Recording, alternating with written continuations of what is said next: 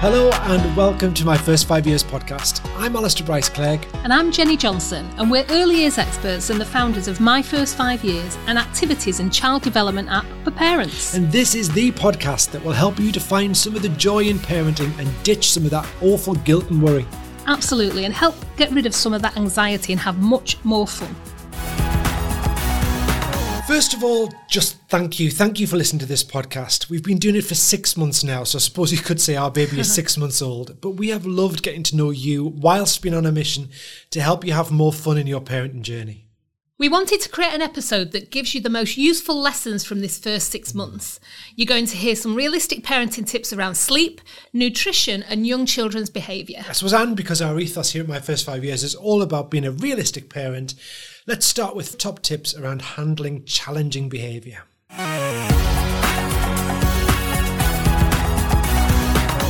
Okay, Alistair, so why don't we try and come up with 5 parenting hacks to support parents with their children's challenging behaviour? Okay, number one for me would be don't say don't. That's a biggie. Try and find other ways or other words to use instead of don't, because you're starting with a negative. Right, so you're just making it easy for a child to be defiant because You've immediately given them something that they now want to do. Number 2, preemptive praise. And that's basically just saying something good and positive before the behaviour happens. So when you feel it coming on, or if you're preempting it, then just say something positive about the child, the environment, the situation, because that's often enough to head it off at the pass. So give us an example of preemptive praise. You're playing with that toy really well. I love the way you've built that. Oh, your picture's lovely. Tell me something about what you've done. I love the way you're sitting at the table holding your knife and fork. All of those things just preempt what might be coming next. And as you say, if often it's about craving a bit of attention, then they're proactively getting that attention, and that might just help in the moment. Yeah. So number 3, give choice. As children are developing, they need that opportunity to be able to demonstrate or express a preference. So the more choices you can give them that allow them to take control, the less meltdowns you might have. So examples might be at food time, saying which plate would you like, what cup would you like. They're much less likely to have a meltdown about being given the wrong cup if they've been involved in picking a cup. Absolutely. Love it. Number 4, stay calm. Really hard one, really hard one. But again, I think as parents, we've got to be proactive in acknowledging that this is all about development, and that might help us to stay a little bit calmer. But just trying to take a breath and also step outside the situation sometimes helps you to tackle it in a more ingenious way than in the moment. Yeah, I think, as you say, it is a hard one, but it is the most effective thing. If you can be the calm in the situation, it's going to help bring the dial down. And then what about number 5, being realistic?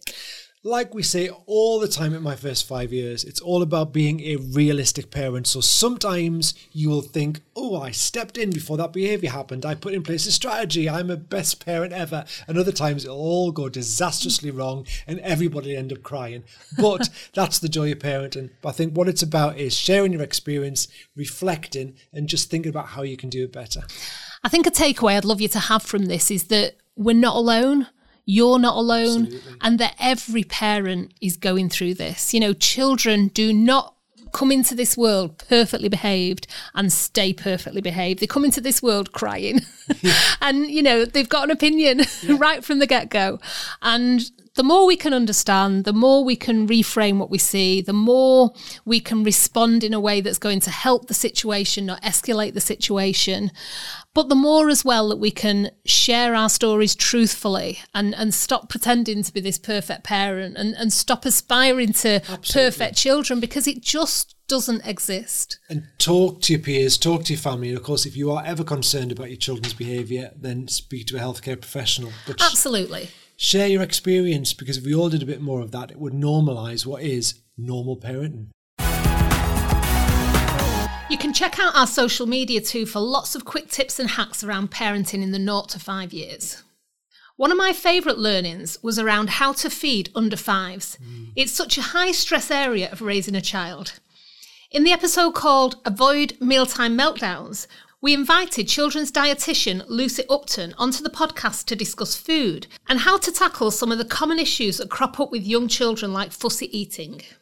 I loved how Lucy took the stress out of mealtimes by reframing the basics. So Lucy, before we get into some of the specific challenges, what are the basics that we should know about feeding our children healthy and nutritious food?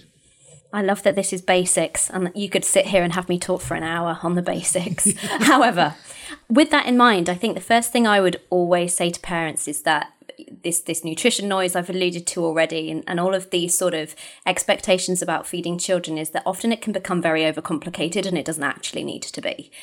And I think there's kind of two things for me that are important to consider. So the first is that we can't just treat children like little adults. So whilst we want them to share the same sorts of foods as us, we need to be really conscious that actually they are growing and developing rapidly, especially in those first, 1 and 2 years and through the toddler years, and that their nutrition needs, so without getting too specific, things like nutrients like iron and calcium and things like that are basically very, very transient and will change in terms of how much a child needs in certain age groups and why. And that's all essentially to get them ready for adult life. So calcium requirements, for example, go up, rapidly in adolescence because kids are growing really fast.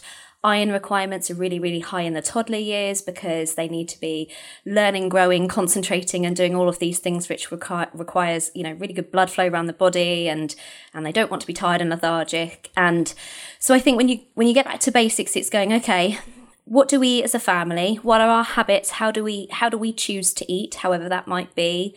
And how can we apply that to our kids with some small adaptations to make sure that they're getting what they need? And it really, really doesn't have to be complicated. So if you're thinking about, mealtime routines, children need to eat quite regularly. So generally we'd say three main meals like we often all have, and maybe 2 to 3 snacks a day. Although, that said, you'll find some children are really good at dinners and less bothered by snacks, and other children who seem to do a little bit better when they're sort of eating little and often. And then you need to just make sure that you're planning in variety. And what I mean by variety is that your child necessarily isn't eating just lots of foods from one food group. And again, this is quite similar to us as adults. I probably wouldn't sit here and say, have a plate of pasta 3 times a day, every day, and everything will be just fine. We'd talk about balancing meals with fruit and vegetables and protein-rich foods and including some healthy fats.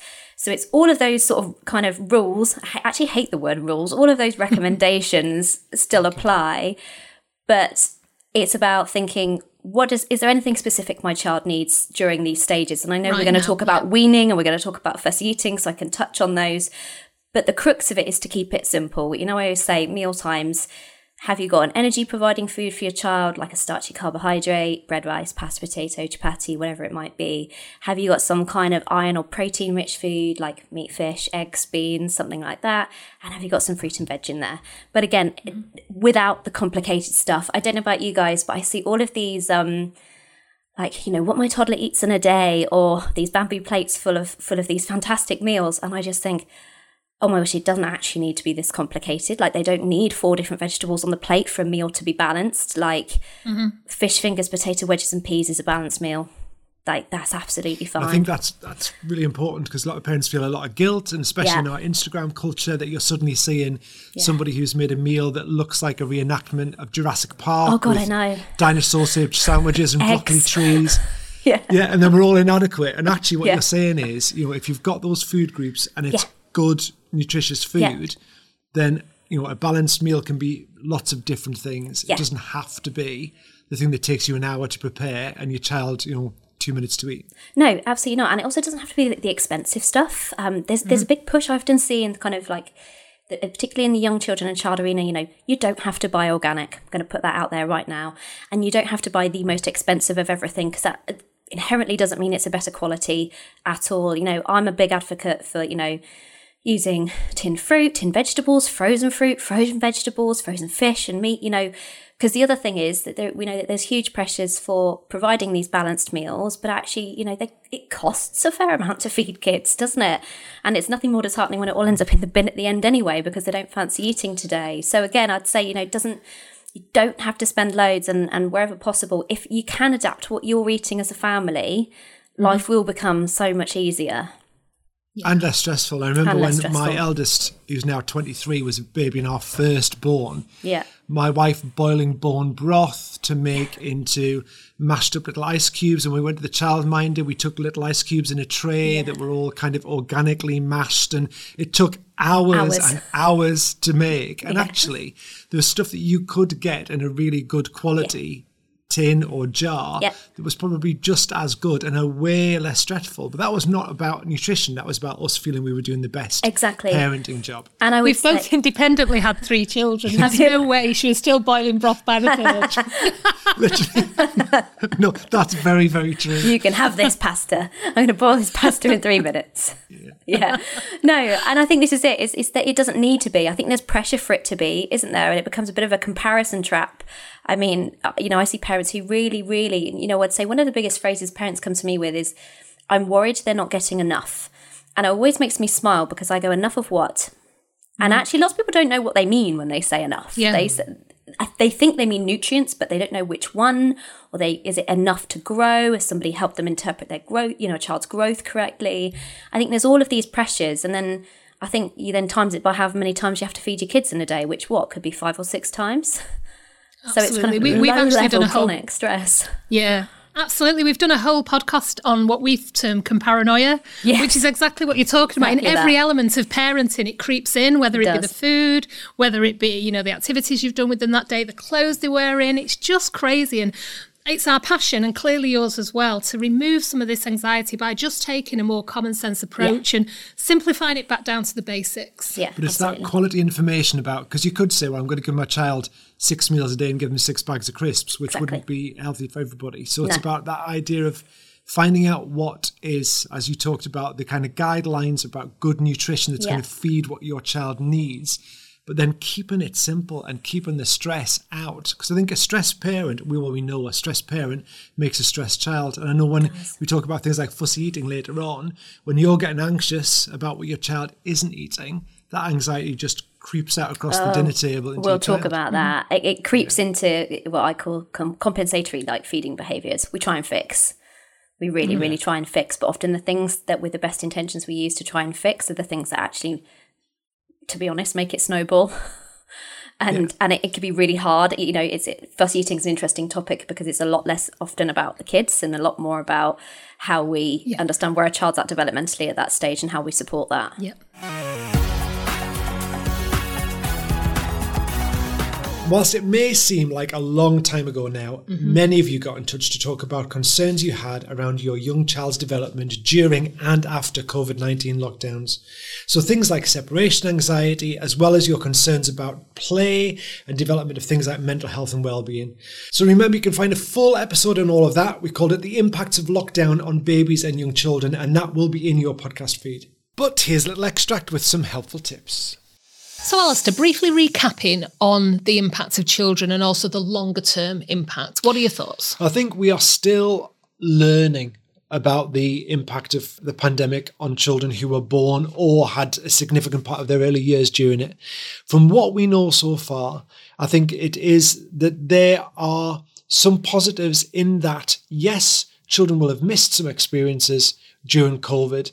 All children who were in the pandemic will have missed those experiences, but they're not missed for life. They just need to have more opportunity to access those experiences now, and that will help them to build those skills. So I think important that as parents, we are asking those questions of anywhere that we are taking our children for their care, but also that we are aware of that as parents and trying to give them lots of opportunities to try and fill those gaps. Yeah.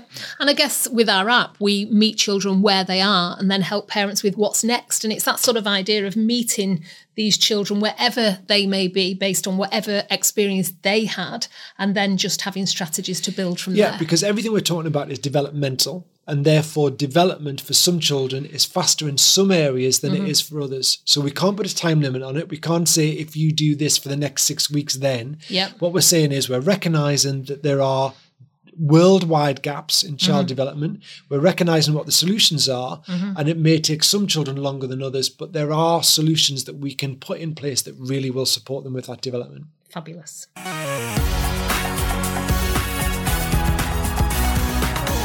So, Alistair, could we finish by just looking at 5 easy hacks that will help parents and lockdown babies? Yeah, I'm not sure this is necessarily easy, but number 1 is parental expectations. So keep well informed as a parent, but also appreciate that development takes time.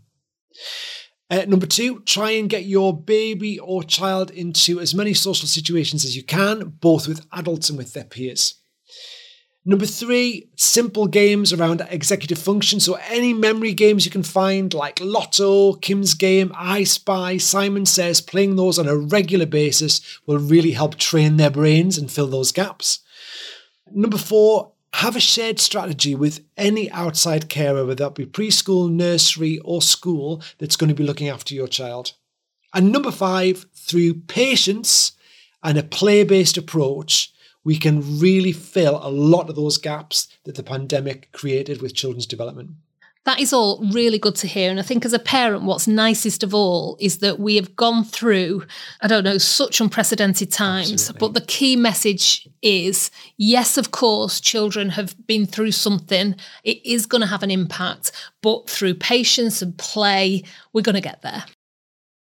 That episode was a little while ago, so I presume lots of very clever people have been carrying on looking at the impact of COVID on young children. So what's the latest research telling us? So there's more research that's coming out all of the time that recognises that, yes, children went through something during the pandemic, and for some of them that resulted in gaps in their learning. But there's lots and lots of things we can do to give them more experience of the things that they might have missed out that will really help to fill those gaps. Amazing. So the tips that we gave before still stand? Absolutely.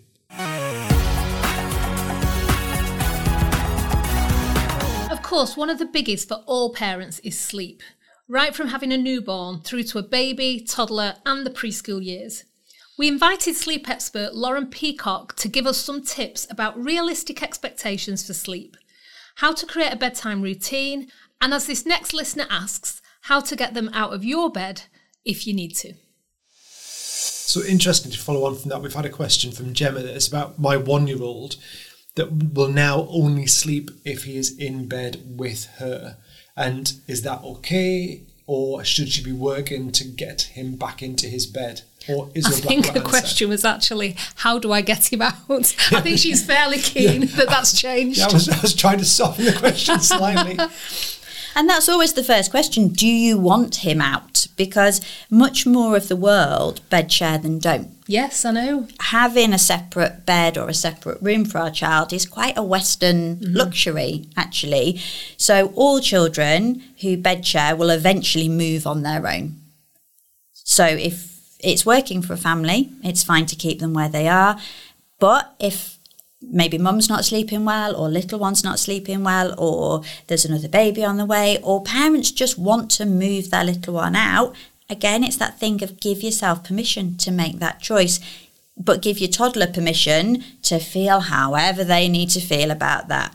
You've got to decide what you're doing. If that's putting your little one into their own room, stick with it. Support your child through that adjustment period, expecting that there will be an adjustment period, because why would a 1-year-old want to move? There's not a particular reason for him to do that. But it's okay to ask a toddler to do something that they don't particularly want to do. It doesn't mean they're not capable of doing it. It doesn't mean they won't adapt really well. I think what you're saying is it has to work best for the entire family, because a sleep-deprived adult is not going to be the best carer that they can be if there's something they can do to change that. I think also there are things we can do if we make a decision that we are going to move our 1-year-old into their own room, whatever we do, but having some, not just doing it overnight and saying there you are, you're in a bed now, but having really positive strategies around making it a exciting, engaging, something that the child is going to buy into, rather than just as something that happens to that child. Yeah, I always kind of think of it as being loving and kind. And some of the strategies that I read about just don't feel loving and kind. And it's interesting to maybe unpick that a little bit, because we can't talk about sleep without going there, I don't think. No, absolutely. And we're carry mammals at the end of the day, and so babies are born with a biological blueprint of how to survive, and part of that is stay close to the people who are bigger and stronger than you and can look after you. But we're also the only carry mammals who drive cars, operate machinery, go to work outside the home. So we have different demands on us, which absolutely, as you say, Alistair, might necessitate changing your sleeping arrangements at home. So we want to make a child of any age, but particularly a toddler, we want them to feel part of a team. Mm-hmm. The team gets new information, like we're going on holiday, we're moving house, you're going to be sleeping in your own room. We give them a little bit of advance warning. We don't expect them to sit there and say, brilliant, this sounds amazing, but we can still be respectful in making that change. Mm-hmm. We can talk it up a little bit in advance so that it's not a surprise when it happens. Children understand more at every age and stage than they can communicate. So tell them it's happening, whether you think they'll understand or not. Invest them in the process, maybe let them make some age-appropriate choice, choose some bedding, choose a special bedtime soft toy, leverage any visits from family or friends to see their new room. Isn't it brilliant? Yeah. And when the time comes, support them until they feel comfortable sleeping in that room. A child will learn that their own bed is a really safe place to be, but that independence in sleep comes from real dependence at the start and being supported to feel it's safe. I think also, and still expect that even though you've done all that groundwork and it's been really positive, and through the daylight hours the child is like, yes, I love my room, it's going to be great. When it gets to bedtime, there is a good chance they're going to say, nah, you're all right now. 100%. Yeah. Children are at their least adaptable at bedtime. They're tired. They're a toddler. Yeah. Toddlers are not the most reasonable in their best moments. So yes, there might be some frustration, confusion. I want to do it in a different way. In the same way you see a toddler sometimes on the floor of the supermarket screaming because they can't have chocolate biscuits. There might be some resistance. It's not our job to take those feelings away or to tell our child that they should want what we want. You might as well ask for the moon on a stick. Why would they? But that, again, doesn't mean that you can't support them to get positively to the other side of those feelings. I think also for parents, it's good to know that some of that is biological. So the cognitive development of children, they don't have the cognition to allow them to really access those higher order thinking skills of kind of reasoning and forward planning. So if your child does behave in that way, they're not just being obstinate, they are actually functioning in a really typical way that a child of that age functions. I remember when two of our boys shared a room, and I think when the youngest one was about 4, we redid the loft at great expense and moved him in there. He had a fish tank and all sorts, and he loved it. And then the first night, and for about a month afterwards, every night he came back downstairs and got back into bed with his older brother. And it took age. Eventually, he was fine with it and loved it. But at the time, it was a difficult process because it was a transition. It was awkward. It is, and transitions are tricky. And one of the ways that children get better at handling those feelings of frustration, confusion, disappointment is by feeling them in a way that is safe and resolves positively. So it's supporting our children through those big feelings and through those tricky moments that actually starts to help them over time as their brain develops to build some resilience to deal with those situations. I know I would have loved to have heard that information when mine were little. Yeah, me too. You can hear more of that episode. It's called Getting Your Child to Sleep Through the Night. It's a good one. And last but not least, we want to remind you that it is more than okay to be a realistic parent. There will always be good days and bad days in Parentsville, and the chances are that you are doing a much better job than you think. To reflect that, here are our top 5 tips on being a realistic parent. Let's just recap what we've said today about realistic parenting. Well, I think it does what it says on the tin. Yeah. Realistic parenting is about having a realistic view of what it is to be a parent. The good bits, the not so good bits, and the really not so good bits. And the fact that you try and make your parenting fit your lifestyle, your personality, and your children's personality. Base it around the science and the research that's available to us, so you're doing things that will benefit your child, but in a way that suits you as a family. Yeah, it's got to work for everybody. Yeah.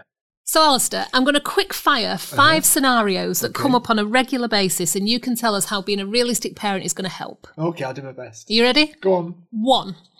A meltdown in Tesco's. Okay, for me, a realistic parent would acknowledge that there will be a sense of embarrassment, discomfort potentially, but also, knowing the science, would acknowledge that their child can only tantrum if they've reached a certain level of cognitive development. So it's actually a celebration that your child's brain is growing. 2, they never leave me in peace when I go to the loo. Always the case. And partly that's because they love you, and partly it's also because children develop a thing called object permanence, where they can't believe an object exists if they can't see it. And you are an object, so therefore they will come into the toilet just to make sure that you're still there. 3, my child keeps asking why. Why? When you ask a question, you normally get a response. And also, children are reaching a stage in their development where they're just fascinated with the world, so they're just full of questions. So it's usually a phase, doesn't last very long, so embrace it while it lasts. Number 4, and I'm going to be kind here and say tall stories, when what I really mean is when your kiddie tells a lie. Oh, and it's devastating the first time they lie. It's just devastating. But actually, so a realistic parent will feel a sense of devastation, being let down, betrayal. But actually, You've been very dramatic now, Alistair. No, but I'm thinking back to it, never mind. But when children lie, you have to have a level of creativity to be able to invent something that is a non-truth. And also, the best lies have a large element of truth in them. So children who are really good liars are also performing at a very high cognitive level. So again, celebrate the fact that your child can lie to you. I think you've been a bit unrealistic there, Alistair. We'll have to unpick that one another time. Absolutely. So number 5, my kiddie is just on one today and I'm really beginning to struggle. I think, again, a realistic parent would acknowledge that as children's emotions get high, you as a human being also are an emotional being. So therefore, you will also have positive and negative emotions. So partly it's about recognizing that and trying to have strategies for if you really feel like you're reaching the top of your boiler and there's no capacity left, what can you do to alleviate your own high level of emotion before you go and support your child? Yeah, so a bit like on the aircraft when you put the air mask on yourself before you help anybody else, it's that sort of mentality of what do I need to do for me first so that I can come and help you? Easily said, not always easily done. Absolutely. But good to aspire to. We got such lovely feedback from the Realistic Parenting podcast, which is such a mouthful. But I just think those affirmations that we're out there doing our best and setting those realistic expectations of what it's all about and sharing the realistic stories makes such a difference to parents. Thanks for listening. We will be back in 2 weeks' time with lots of tips and advice around travelling with babies and young children. But do get in touch if you've got any questions for us or if there's something you'd like us to chat about on our podcast. You can post questions on our Facebook community or on Instagram, and you'll find us at My First 5 Years with the 5 written out. If you want to read more on all the topics we've covered so far, you can download the My First 5 Years app from the App Store. You can also get this podcast direct to your feed by pressing the follow button wherever you get your podcasts. Just press follow. Thanks for listening. We really appreciate it, and we'll see you in 2 weeks' time.